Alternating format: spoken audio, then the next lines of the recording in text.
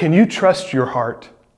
Have you ever made a decision that in the moment seemed right, but in retrospect was really foolish or harmful or sinful?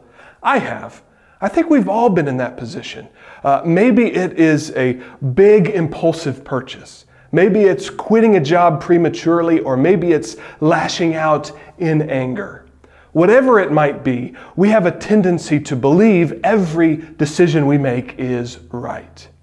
Proverbs 16:2 says it this way: "All the ways of a man are pure in his own eyes, but the Lord weighs the spirit."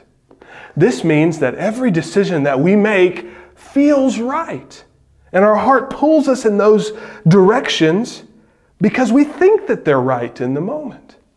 But God is the one who can weigh the human heart, who can see the motivations behind our decisions.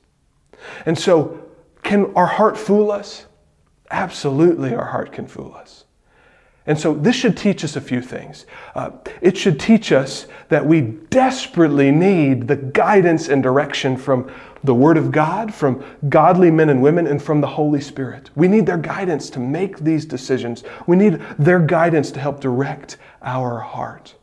This should also teach us humility, because I have let my heart drag me in wrong directions in the past, and it will happen in the future, so there should be no room for pride, but only humility in the Christian life. Third, this should help me in how I interact with you. Your heart is just like mine.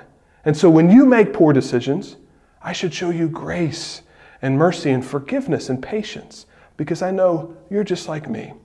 And finally, this should teach us to be incredibly thankful for the mercy, grace, and forgiveness of God.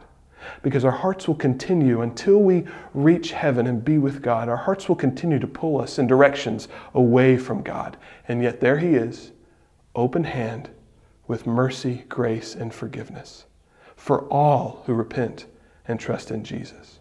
So trust Jesus. Don't trust your heart. He's there with forgiveness, grace, and mercy.